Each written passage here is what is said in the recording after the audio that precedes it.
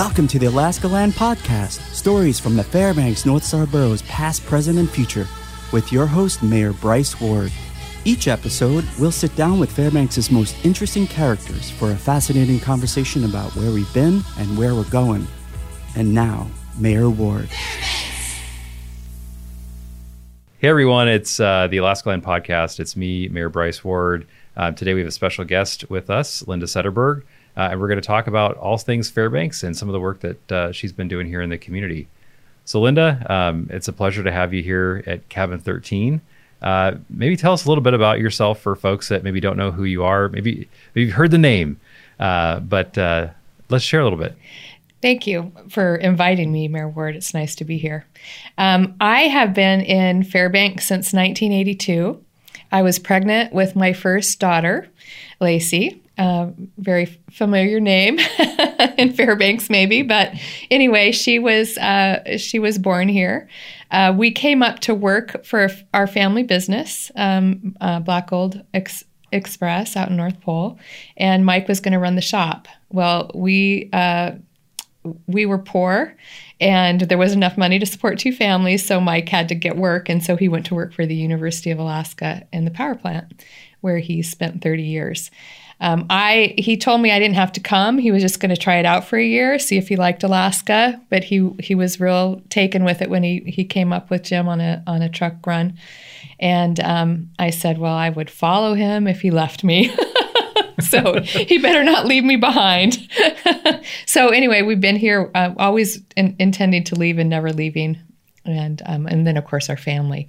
So, you know, I have a brother and sister here, and they're all their kids and grandkids. So, you know, we've kind of, you know, established ourselves. That's the way it works, right? Yeah. You know, families here and kids and grandkids and there you go. So yeah. So I've done whatever I want.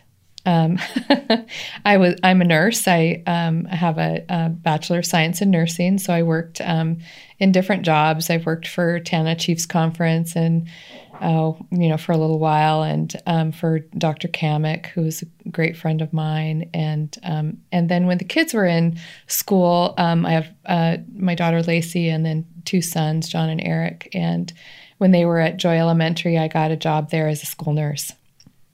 So that was great fun.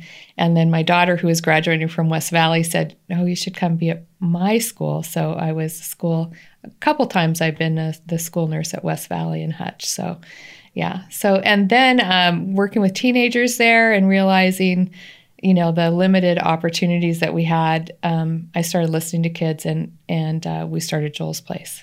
So that was in 1999. And so I gave up my nursing. And actually even my license, because I thought I'd need to be able to give those boys Tylenol when they get hurt. So we didn't start out. We started out mostly as a music venue, and then we happened on the old Vind Alaska building on Marika. And in 2005, we started Joel's Place. And so you know a little bit about that. Yeah. And then we retired. Mike retired from the university, and we decided, okay, younger people can do this, and transitioned, and then went back for a while. And, you know, the Skate Park Coalition helped build redo the park in North Pole. And yeah. So anyway, but my story really changed in, I'm going to say 2017. I was diagnosed with a brain tumor. And so, you know, that shakes up your whole life. It sure does. I had just resigned from Joel's Place because we were there temporarily. And I thought, man, it just feels so weird. But a month later, I was on my way to the University of Washington to have brain surgery. So all things, longer story than we have time for today. But about 3 months after I got my last clear, it wasn't cancer, I was going to live. And, you know, I wasn't sick. I mean, I didn't feel sick. I just, you know, had some, you know, vertigo and had gone in. So I have a cerebellar tumor that was removed. But anyway, Brenda Stanfill found me because we'd done nonprofit work together and said, I have a job for you. And I said, I'm not sure I'm ready to come back to work. She said, well, you can work whenever you want. And So I just started working, and then she said, "Would you apply for this job?" as a Reentry Coalition coordinator. And I said, well, sure. And I thought, I don't know that I'll get it, but, we'd had some experiences that kind of made me, with family that really made me interested in what happened to people after they'd been incarcerated. And so I interviewed with, the superintendent of FCC and probation officer and, someone from the rescue mission, and they hired me. And it was like, that was really weird. And I found out later they didn't interview anyone else. So I was a little bit of a shoe-in there. And, but I really loved that work. And in the process of that, we started a couple programs called The Bridge. And there are now programs of Interior Alaska Center for Nonviolent Living. And we have peer support, supported employment. And we just got a grant to put peer support specialist in the mobile crisis team for Crisis Now. So we'll be partnering with Alaska Behavioral Health. I think it will give us the opportunity to help families with younger people that are in crisis. Mm-hmm. When we're at the Bridge doing reentry, that's all with adults. But when we start going out with the city fire department, it'll be whatever call is. And our first grant that we got was for, most of the grants we've gotten have been around the opioid crisis. And so the Restore Hope grant that we got with the city actually got it, and we're going to be sending peers out with the fire department starting August 1st. And so that's a opioid response grant. In its heart, mm-hmm. although at risk of kind of opens up the door to any kind of addiction. And we've had the experience of a friend of ours who overdosed on fentanyl, heart stopped. He was drunk just at a party. Somebody slipped him something and his heart stopped and ended up being on a ventilator and living through that. But a lot of people don't live through it. And so that's just the really heart of it. When people are incarcerated and they've been using drugs, if they get out and they use the same amount of opioids that they used before they went in, that can overdose. They can overdose from that too. So this is really, it's a lot of things that we do that you think, oh, well, that's not really about that, but it really is about giving people a chance to get housing, to get good jobs. And so our employment program is all about competitive employment. So you shouldn't have to go work in a vocational program, right, that you're not interested in. You should be able to pursue whatever job it is that a person's been trained for and wants to do. If somebody wants to listen to the Reentry Coalition, we have Fairbanks Reentry Coalition YouTube, and I have some interviews there. Sometimes people, even after they've had good work, they've had degrees, because of surgery or whatever, they get addicted, and lose everything. Mm-hmm. There has to be a way to be restored. And so I really believe in that. And that really speaks to the work that you're doing about helping restore people, get back into the workforce, become functioning members of society. Is that a fair way of saying it? It is. And I think that, COVID, of course, has really changed everything. Mm-hmm. A lot of the programs that our staff was doing inside the facility, they couldn't go in. And hopefully this month in August we'll start going back into the jail. And we have a reentry case manager who's actually going to be going to some of the other facilities just to let them know that if they come to Fairbanks, we do have some supports in place that they can apply for. So let's maybe take a step back for folks that are not familiar with reentry and kind of the basis of the work that you do.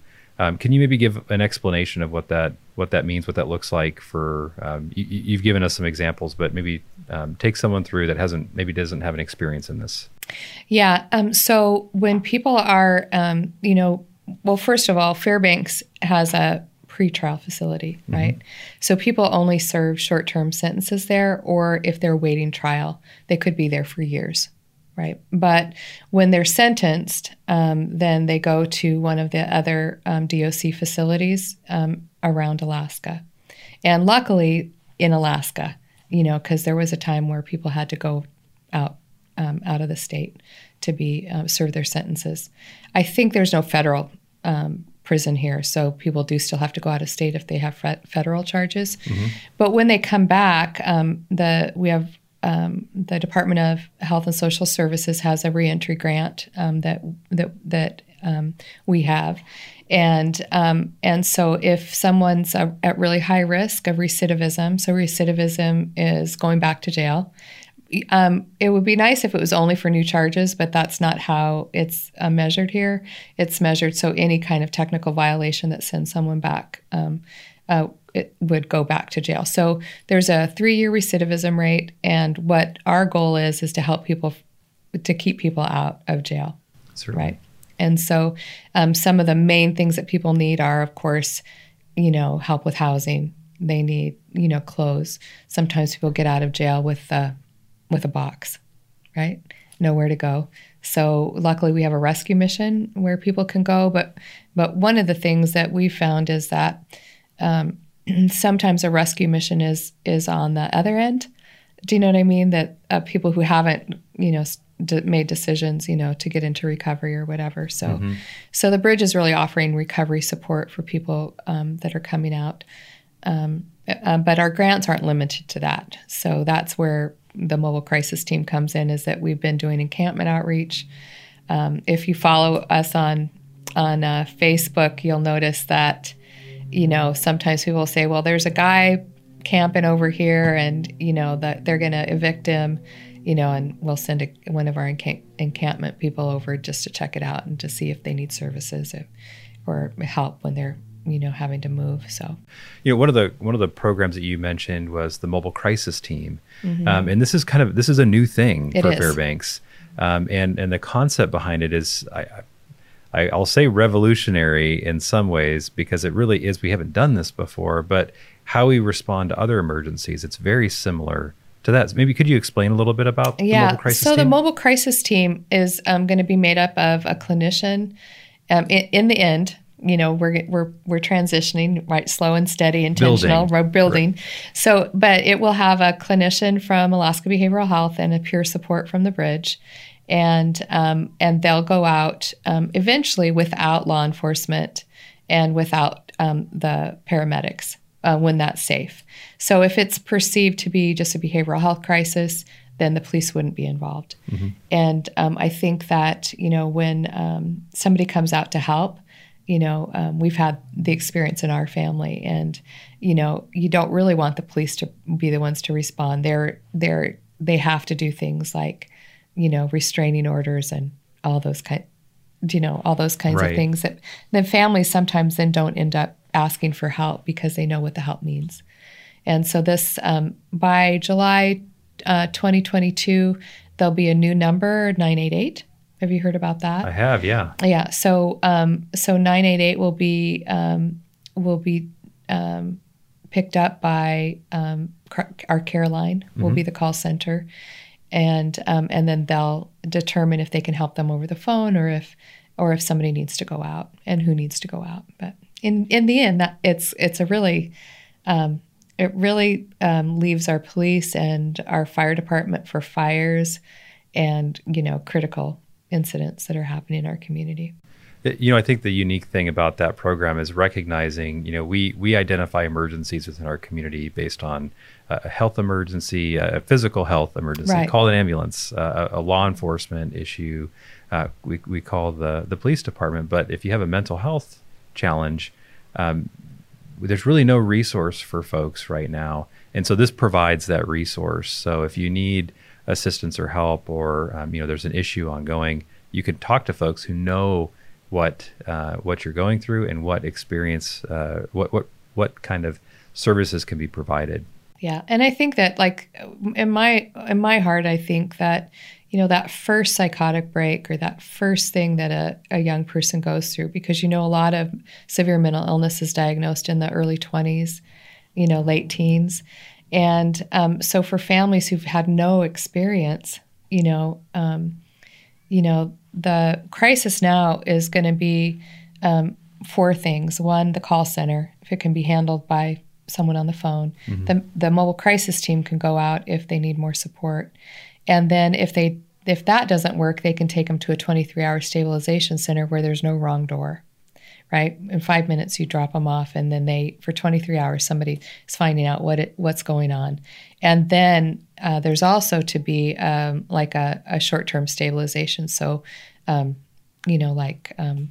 days, 3 to 7 days, where somebody could go and wait for a bed, maybe at API if that's what they need. But if it can be resolved here locally, that will happen. And so the partners are being raised up for the second 2 phases of that, the 23-hour stabilization and the short-term stabilization. And then Alaska Behavioral Health, I'm on their board.